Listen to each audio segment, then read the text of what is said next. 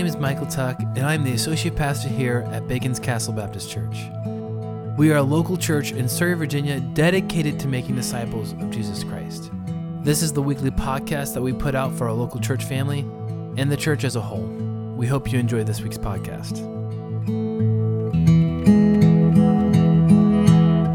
We just got back from a pretty large ship. But the night before we left, overnight, in the middle of the night, this huge tanker ship had come in and parked right next to us. It dwarfed the Logos Hope. It was so huge. And I'm sure next to a battleship cruiser or an aircraft carrier, maybe that tanker would have, that cargo carrier would have seemed small. There is a story of a battleship on rough seas in the pitch of night. And it is, can't see anything, but the captain sees a light up ahead, spots a ship on collision course with his own vessel, and he sends out this warning through the lights. He says, "Change your course 10 degrees east." The light signals back and says, "You change your course 10 degrees west." The captain's a little bit PO'd by that. He says, "I'm a captain of the United States Navy, in the United States Navy. Change your course, sir." "I'm a seaman second class," came the reply. "You change your course, sir." Now the captain's really furious, and he said, "I'm a battleship. I'm not changing my course." And the reply came, "I'm a lighthouse. It's your call." You know, one cannot minimize the importance of light, especially on a dark night.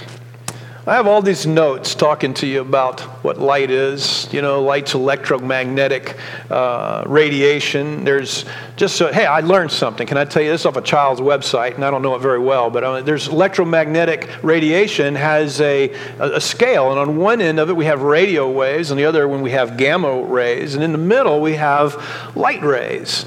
And they're magnetic waves and electric waves perpendicular to one another.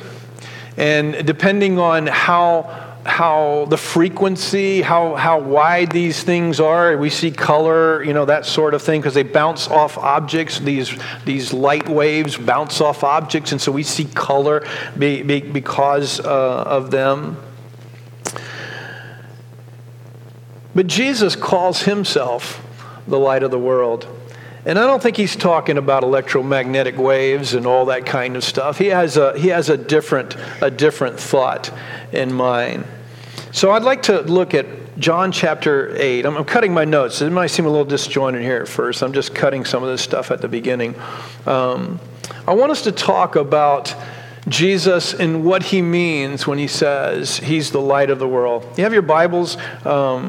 He calls himself, let me read you some other verses first. He calls him, God calls himself light. John says, God is light, and in him there is no darkness at all. James says, every good thing bestowed and every perfect gift is from above, coming down from the Father of lights, in whom there is no variation or shifting shadow. Apostle Paul says, he who is blessed and the only sovereign, the King of kings and Lord of lords, who alone possesses immortality and dwells in unapproachable light, whom no man has seen or can see. So the Bible calls God light. And in John chapter 8, verse 12, and by the way, if you happen to be our guest this morning, we are studying through the Gospel of John, and this is where we are today. John chapter 8, beginning with verse 12. In verse 12, Jesus speaks to them again, and he says, I am the light of the world. Anyone who follows me will never walk in darkness, but will have the light of life. Last time we were in the Gospel of John, which was 3 Sundays ago, you'll remember that we looked at a story where Jesus saves the life of a woman caught in adultery. I told you that most likely that story did not fit right there in John's Gospel. Though the church has affirmed it as an authentic story, it most likely didn't fit there. And so it didn't go there to start with. And so really the continuation, 8:12, is really the continuation of the end of chapter 7 at the Festival of Tabernacles. Do you remember this? The Festival of Tabernacles was when they went on the big Jewish camping trip trip for 1 week, remembering their pilgrimage in the wilderness. Well, part of the Festival of Tabernacles was the lighting of the great candelabra. There in the temple, there was a huge candelabra that they would fill with oil. It was 75 feet tall.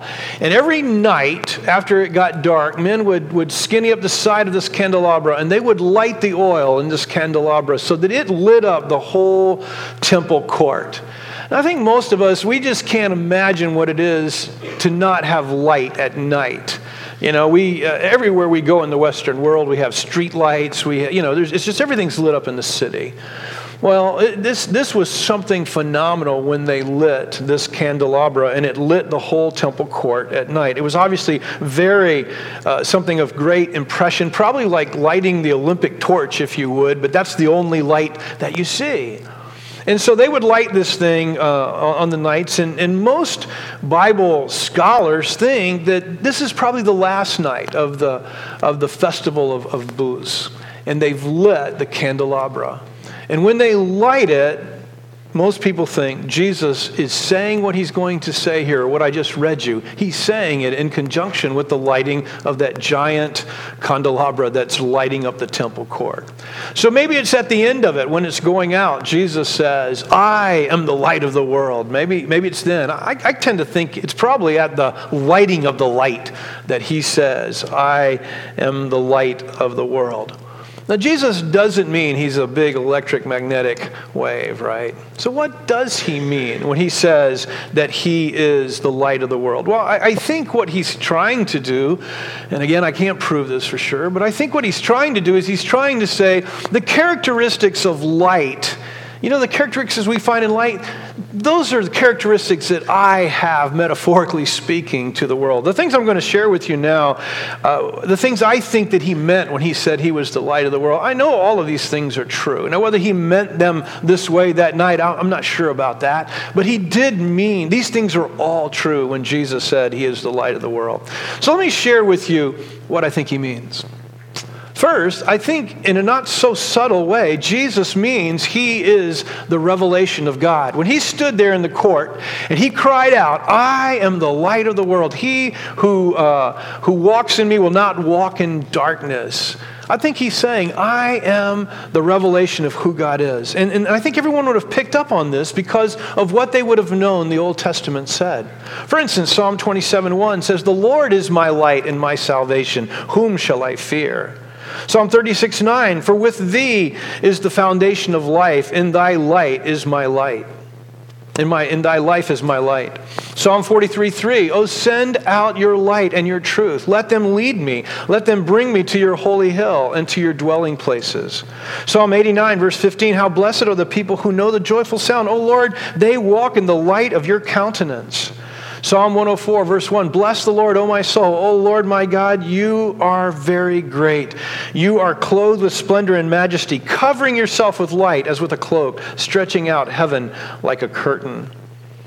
I think those that are present would have understood clearly that Jesus is, when he says, I am the light of the world, he's saying, I am God revealing himself to everyone. I am the revelation of who God is. Here's another thing I think he meant. I think he meant that he is the one who reveals not just who God is, but he reveals all truth to us. That Jesus is the light that reveals everything that we need to know. Light enables us to see what's covered up by darkness. Darkness conceals. When the sun goes down at night and you're out in the country and the moon's not out reflecting any light, you can't see anything. And Jesus is this light that helps us see everything that is. C.S. Lewis said it like this, I believe in Christ like I believe in the sun, not only because I see it, now listen to this, C.S. Lewis says, but because by it all things are seen. So he believes in the sun not because he sees it, but he says, I believe in the sun because by the sun I see all things. And in the same way, he believes in Jesus because by Jesus he sees all things. John 3:21 says, but whoever lives by the truth comes into the light so that it may be seen plainly that what he has been done through God. Ephesians 4:13, but everything exposed by the light becomes visible. Jesus is this light that not only reveals who God is, but he reveals everything about the world, about who we are, about what we can expect in the future, about how to live for God, what our life should be like, how we should live. Jesus reveals all of that to us.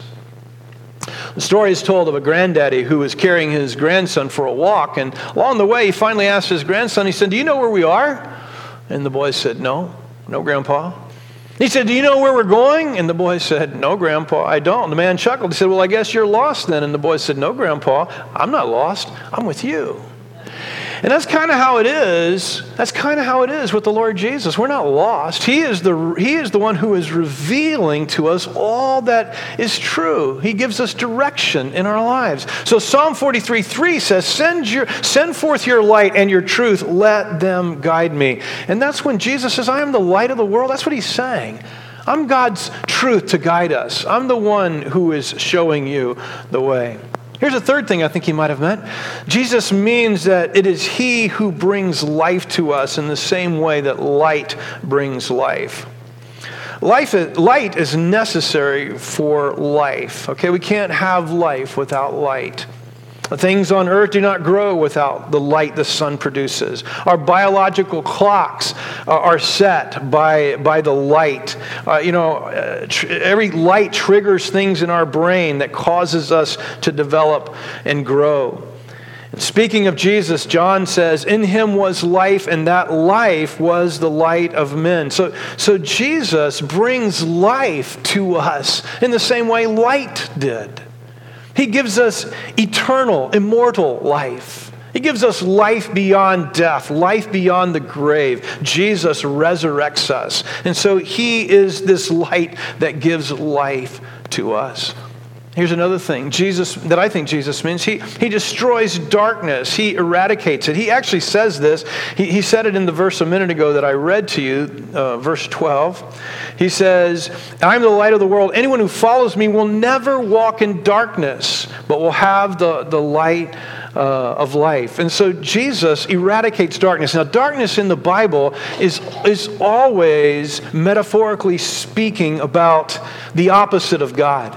It's speaking about blindness. It's speaking about not knowing truth. It's speaking about death. It's speaking about evil. So in John 1:5, when it says the light shines in the darkness, but the darkness has not understood it, it's not talking about literal darkness. It's talking about darkness as in not walking with God or being contrary to God. Psalm 74, verse 20, "The dark places of the earth are full of the habitations of cruelty."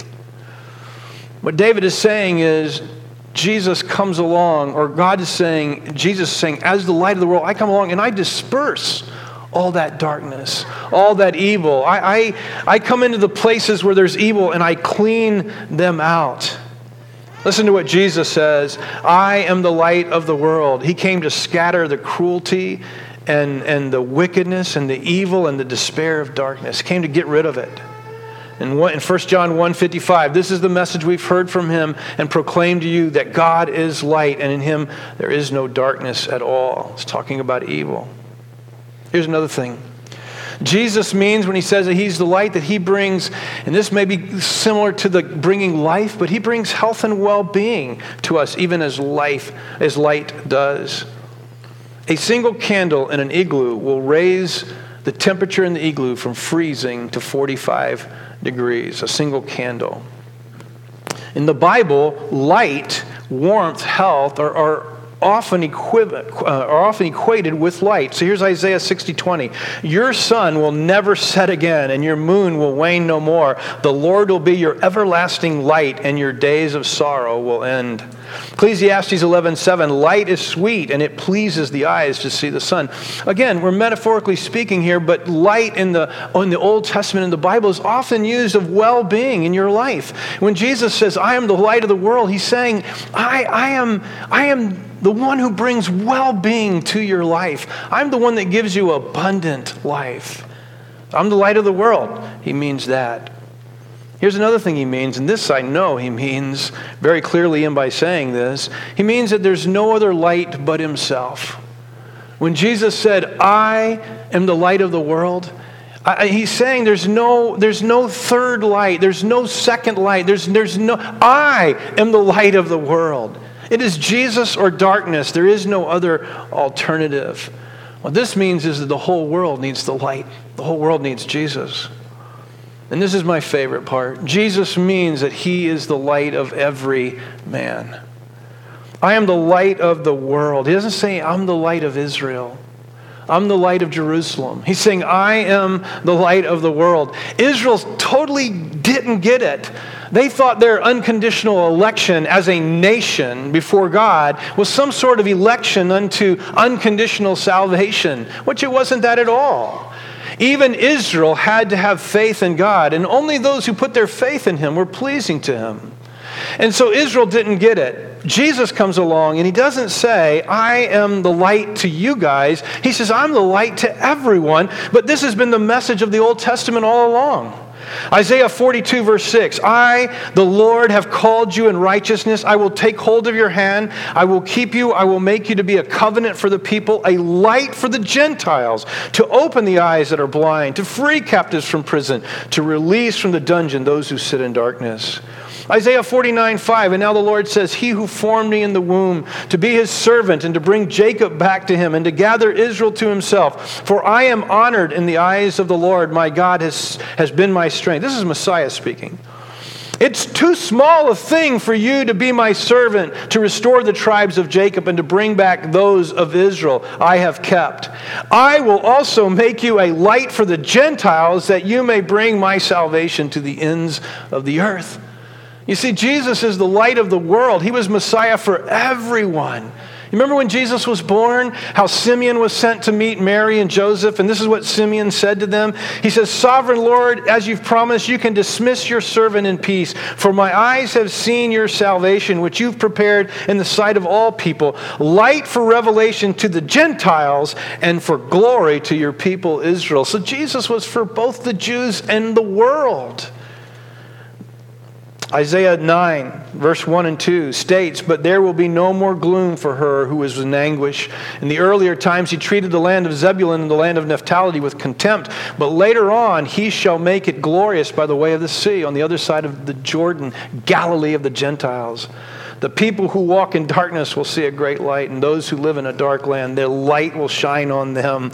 You know, Matthew tells us that light was Jesus. So Jesus, when he says, I'm the light of the world, he means, I think, all of those things. And if you walk in me, you'll never walk in darkness again, he says. Now, the people who were listening to him that day in the courtyard of the temple, they got it. The Pharisees and the religious leaders, they got it, and it provoked a response from them. They understood that he was claiming Messiah to be the Savior or the King. They understood that. They understood his claim was bigger than Israel. And so it evokes this response from them. Look at their response. It's in John 8:13 and following. So the Pharisees said to him, you are testifying about yourself. Your testimony is not valid. Even if I testify about myself, Jesus replied, my testimony is true, because I know where I came from and where I am going. But you don't know where I came from or where I'm going. You judge by human standards. I judge no one. And if I do judge, my judgment is true, because it's not I alone who judge, but I and the Father who sent me. Even in your law it is written that the testimony of two witnesses is true. I am the one who testifies about myself, and the Father who sent me testifies about me.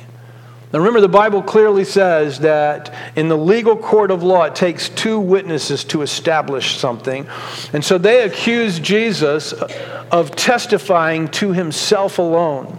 They say, you're just making these claims about yourself by yourself. Now, if you've been here for this whole study and you remember, I doubt you do, because I don't know that I would have remembered, but in John chapter 5, this is the very same charge they brought against Jesus 1 year earlier, or 6 months earlier, when he was there at the Passover. Remember how he heals the man by the pool of Siloam? Remember that? They accused him of the same thing. You are testifying about yourself. Jesus, in this particular case, says to them, even if I am testifying about myself, my testimony is true. I'm not lying. What I'm saying comes from the Father. But he goes on to say, but I am not testifying about myself. My Father testifies about me as well. Now, if you'll remember from that John chapter 5 passage, Jesus establishes that there are several witnesses to who he is. One of them was John the Baptist. The other, he says, is my works. The things that I do testify to who I am. And the third thing he says is the Scripture, or God testifies to me. And I think he was talking, we said this, I think he was talking about his baptism when God spoke from heaven. And then the fourth thing he said is the Scriptures testify to me. Now, he doesn't repeat that here. He simply says, God testifies to me. And I think he doesn't repeat it because he says, you heard me. You know, God testifies to me. I do want you to note that in the text, he says to them, you don't know where I came from, i.e. heaven. You don't know where I'm going, heaven. You can't go there. You judge from human perspective. You're not able to look beyond just the temporal to see, we all know this. Jesus is God become one of us, a creature. And so Jesus is pointing to his eternal nature. He's pointing them to the fact that he, as God, has come to be one of us. And he says, you just don't get it. So they come back at him in verse 19. They asked him, where is your Father? And Jesus replies to them, you neither know me nor my Father. If you knew me, you would also know my Father. He spoke these words by the treasury while teaching in the temple, but no one seized him because his hour had not yet come. He just got through saying, my Father testifies of me. I think they had to have understood what he was saying, but they won't humor him. They say, who's your father? It was probably a kind of a cut, remember? Jesus may have been accused of being an illegitimate child because of his birth circumstances. They could be trying to imply that. Jesus replies to them right away, you don't know my Father, because if you knew me, you'd know my Father. You don't know my Father. And he says, you are still walking in darkness. Now, I think it's kind of instructive, if you would, that this sort of ends. Maybe it went on longer, but it's not recorded for us, but it almost seems to just come to a conclusion right here. He says, you don't know my Father. If you'd have known me, you'd know my Father. And it just seems to die down. It says they're not willing to seize him. They're not willing to seize him because they're afraid. They're afraid of what the masses will do. You remember when Jesus is ultimately arrested and then crucified, he's arrested in the middle of the night so that the masses don't know. They're not willing to arrest him at this point and not willing to do anything with him. Once again, Jesus continues on. Then he said to them again, verse 21, I'm going away. You'll look for me and you will die in your sin. Where I'm going, you cannot come. So the Jews said again, he won't kill himself, will he? Since he says, where I'm going, you cannot come. You are from below, he told them. I am from above. You are of this world. I am not of this world. Therefore, I told you that you will die in your sins. For if you do not believe that I am he, you will die in your sins. Who are you, they questioned. Exactly what I've been telling you from the beginning, he replied. I have many things to say and to judge about, but the one who sent me is true, and what I have heard from him, these things I tell the world. I mean, this exchange is something else, isn't it? That he says, I'm going away. Remember, he did this 6 months earlier. He said, I'm going away. Anybody remember what they said to him then? They said he's not going to the dispersion, is he? He's not leaving here and going out to all the different places where the Jews are. This time they seem to get that he's talking about death. And they say he's not planning on killing himself, is he? And that's when Jesus says, you guys are from here. You just do not understand what I'm saying. You are from below. I'm from above. This is your world. This is not my world. I'm not of this world. And then he says, you will die in your sins. And probably this is the clearest time Jesus has ever spoken with regard to faith. And he says, if you do not believe that I am he, if you do not believe that I am the Messiah, you will die in your sins. The Bible says it's appointed for man once to die and then the judgment. If on the appointment you have with death, you die in your sin, then the Bible says you'll be cast into the lake of fire, which is the second death. You will be eternally cut off, separated from God, and what the Bible pictures as outer darkness. And you know why it's dark? You know why it's outer darkness? Because Jesus is the light of the world, right? And so it'll be where he is not. You will be where he is not. But Jesus came to change that, everyone. Jesus came to change that. He died for your sin so that you don't have to die in your sin. He came to die for your sin so that you don't have to die in your sin. John 8:27, they did not know he was speaking to them about the Father. In this particular case, I think I misspoke a minute ago. I mean, it says they didn't get it that he was talking about God. They didn't understand he was talking about God as his Father in this particular case. It escapes them. Verse 28. So Jesus said to them, when you lift up the Son of Man, then you will know that I am he, and that I do nothing on my own. But just as the Father taught me, I say these things. The one who sent me is with me. He has not left me alone, because I always do what pleases him. As he was saying these things, many believed in him. And then Jesus makes this promise to them. Now picture yourself there in the treasury, and Jesus is having this confrontation. He looks at them and he says, when you lift me up, then you will know that I am he. Then you will know that I am everything I've said that I am. Now, what I'd like to do as I conclude this morning is I'd like to share with you how this is Palm Sunday. We're in the week Jesus dies. So what I'd like to do, and just for a few minutes, is I'd like to share with you how Jesus fulfills what he says right here. When you lift me up, then you will know that I am he. How did he do that? Did he do that? Did he do what he said? And I said the answer is yes. And here's how he did it. Number one, he fulfills Scripture when he dies. Now, when he says, when you lift me up, he's talking about being crucified, everyone. That's really, really clear.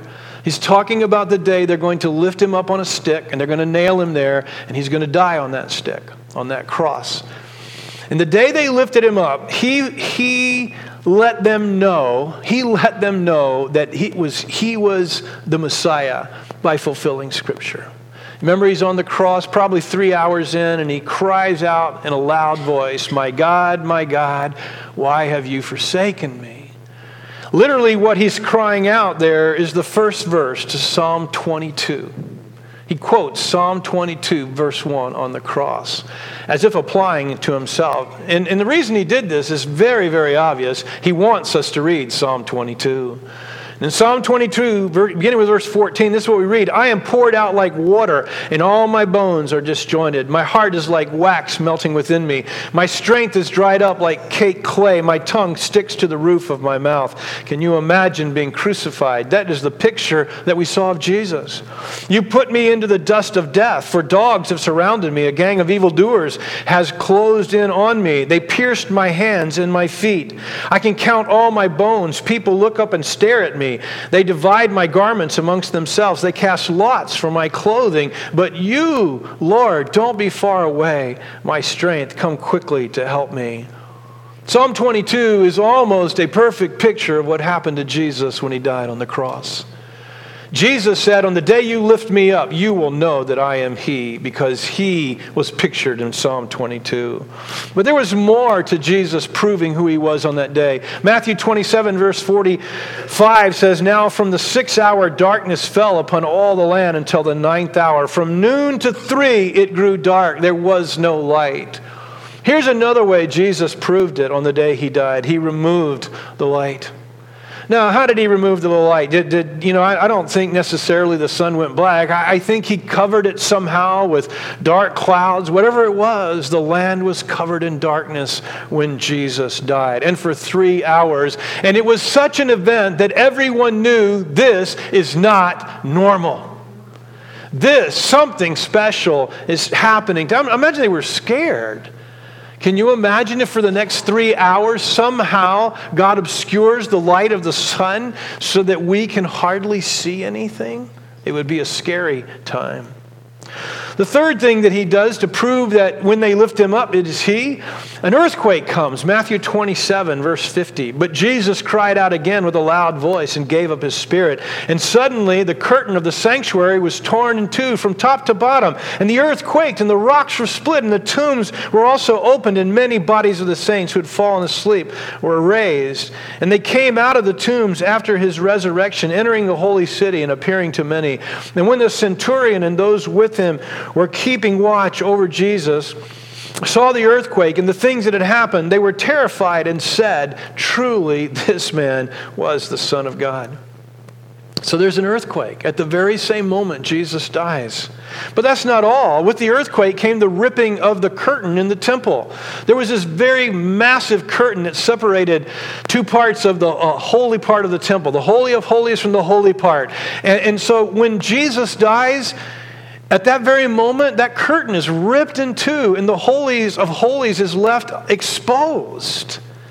I think all of us who follow Jesus believe this. We believe that God was inviting us all to enter into the Holy of Holies without a priest, without any kind of other sacrifice. God had made the one and for only sacrifice for all times so that we could enter into the Holy of Holies anytime we wanted to. And we could do so boldly, not because we're wonderful, but because Jesus is wonderful. And so here are these Pharisees and leaders in Judaism, and he says to them 6 months before he dies, "When you lift me up, you will know." And they would know because the temple would be ripped in half, the curtain would be ripped in half, and the Holy of Holies would be exposed. That's not all. It says on that day that Jesus died, there was resurrection. Many godly people were raised back to life. Those who were asleep were raised. Now I wonder about this. Were they raised on that day, or were they raised at the time that Jesus rose from the dead? So the tombs were open, when the quakes came, the rocks were split, the tombs were all open, and many bodies of the saints who had fallen asleep were raised. That seems to say that they were raised on the moment Jesus died, right?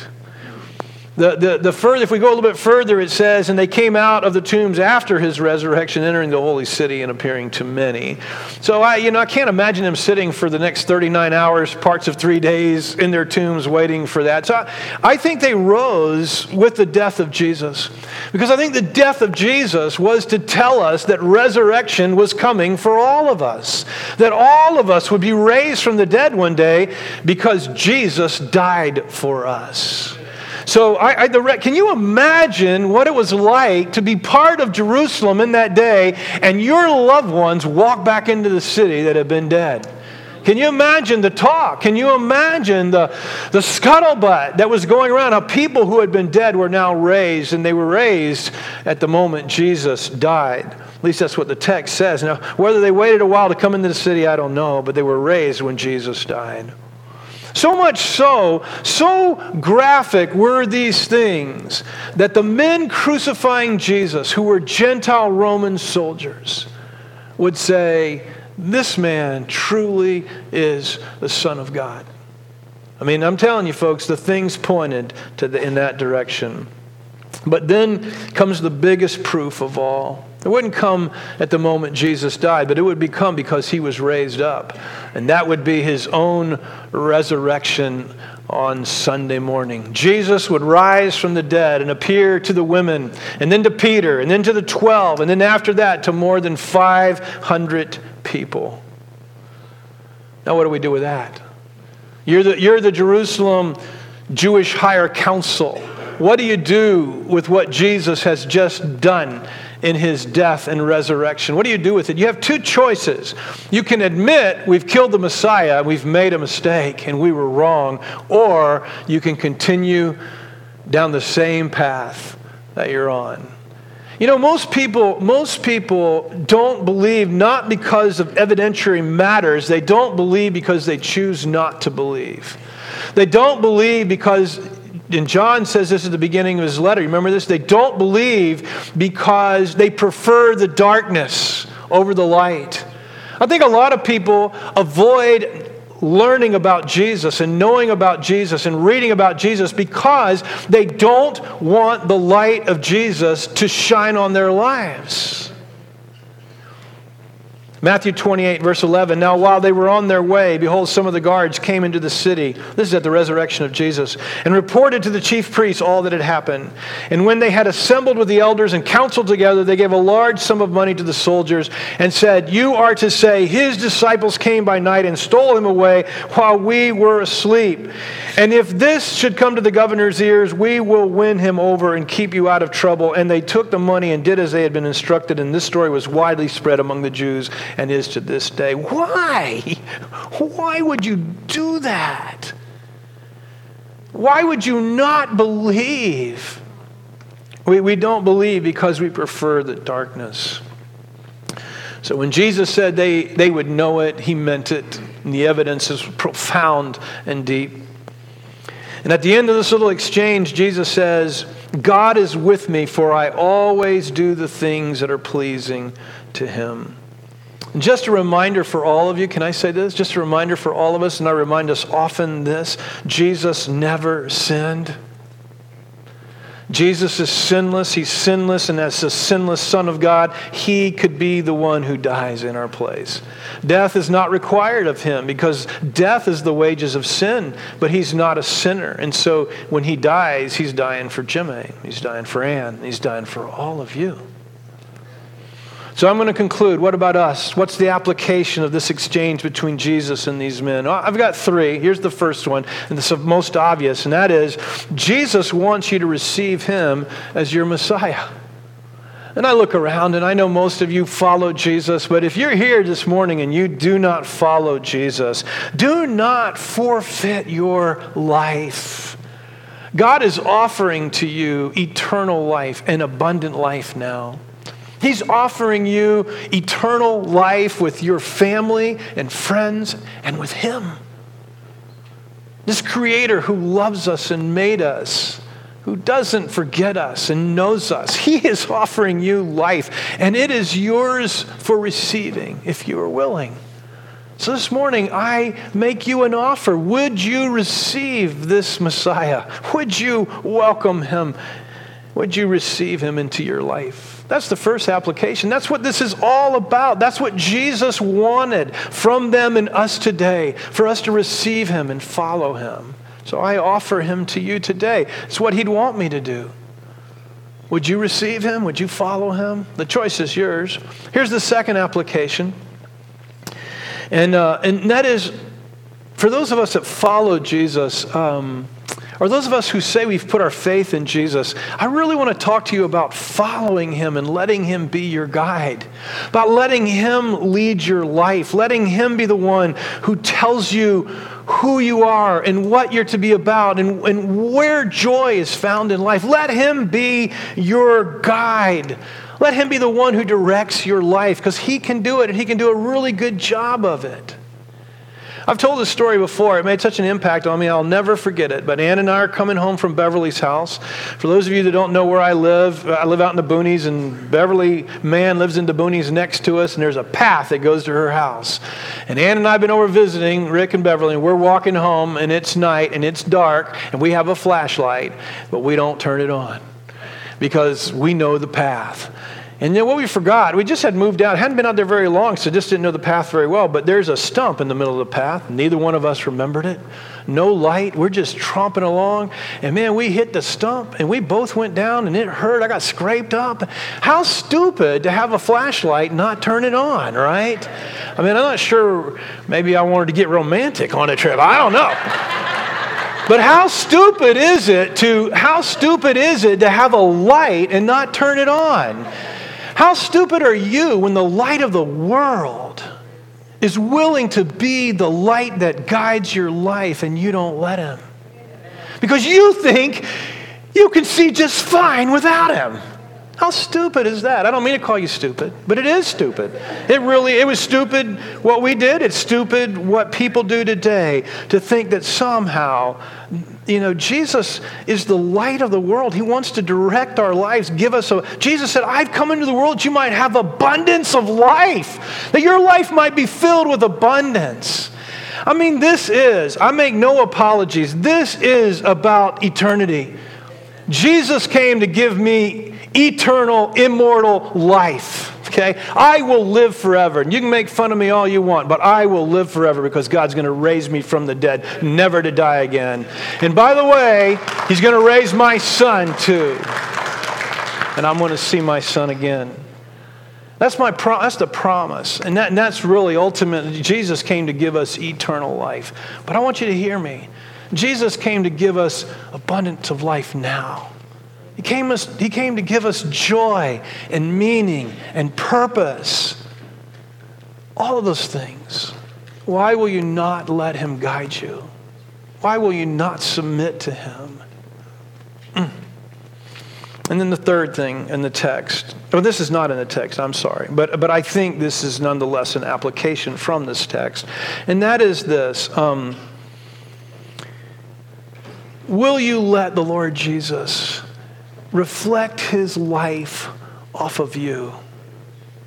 In other words, we are to not only let the light of Christ guide us, but we're also to reflect that life to others. In verse 28, Jesus said, I speak these things as the Father taught me, and then I always do what is pleasing to Him. So I think the same thing applies to us. We are to reflect the truth of God to others. And so that Jesus would say to us personally, He would say, you are the light of the world. Jesus said, I am the light of the world, but He also says, you are the light of the world. Now, please don't misunderstand. You are not the source of light like Jesus is. Jesus is like the sun. He's the source of light. He's our creator. Where light comes from is from Him, metaphorically speaking. We have no light in ourselves. But we can definitely reflect His light to the world. We can be a big, big moon out there.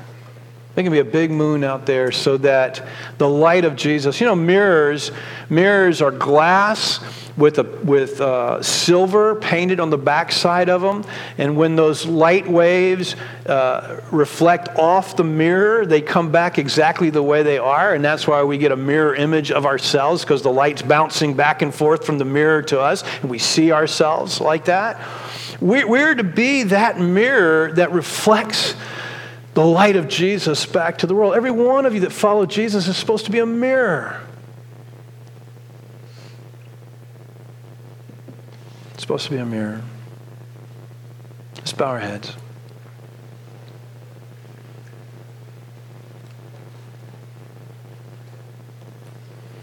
So, for just a minute or two, let's just pause and I ask you to reflect on the three applicational thoughts I gave you. One of them is about receiving Jesus. If you're here this morning and you do not follow Jesus, you haven't put your faith in Jesus so that you follow Jesus. We don't all follow like we ought to, but if you're not following, I just can't imagine that you've put your faith in Him. If you're not following at some level, I want to invite you to receive Jesus this morning. I want to invite you to open your life to Him and receive Him. He wants to be your creator. He wants you to love Him even as He loves you. And I am inviting you to just open your life to Him, receive Him, invite Him to come and just take His position as Lord in your life. Let Him be Lord. And the second application was the guiding issue, right? Some of you say you follow Jesus, but you're still leading your own life. You're still making decisions based on what you think is right, rather than based on what God tells you is true and right. Our culture is really, it used to line up somewhat with what God said, but our culture doesn't line up with what God says anymore. You have to make a decision. Are you going to go with culture, or are you going to go with Jesus? Are you going to go with what you think is best, or are you going to submit yourself to His leadership and let Him guide you? And I'm inviting you to make a choice this morning to decide, I'm going to let Jesus be the light of my life. I'm going to let Him guide me and direct me and teach me and show me what's true and what's right and where well-being is found. And Would you be willing this morning to let Jesus be your guide, to let Jesus be Lord? And then finally, would you be willing to let Jesus' light reflect off of you? I mean, all these things are tied together. I can't reflect him unless I know him. I can't really reflect him unless I follow him and let him be my guide. I can't really reflect him very well. So they're all kind of tied together. I guess what I'm asking you is, would you this morning once again even surrender your life to Jesus and just love him with all your heart? David last night kept telling us, Jesus is worthy for us to love him with all of our heart. He kept saying, pay him back. It's not paying him back, everyone. It's just loving him with all of your heart. Would you love Jesus today? Would you just tell him? Maybe you need to confess to him that you don't love him like you ought to. Really, you love yourself more than him. Just tell him that. Say, Lord, I don't really want to love. I don't want to love myself more than you. I want to love you most. I want to follow you best. Thank you for being the light that stepped out of heaven, Lord, that came to this earth that you created so that we might know you and might know the truth. Father, as we just sang to you, Lord, may we just give our entire life to you. May we worship you with all that's within us, adore you with all that we are. And we thank you. We pray in Jesus' name. Amen. Thank you so much for listening this week. If you have any questions, you can email them to Pastor Jimmy at baconscastle.com. Also, check out our website at baconscastle.com to get to know us and see what God is doing locally here in Surrey. Be blessed.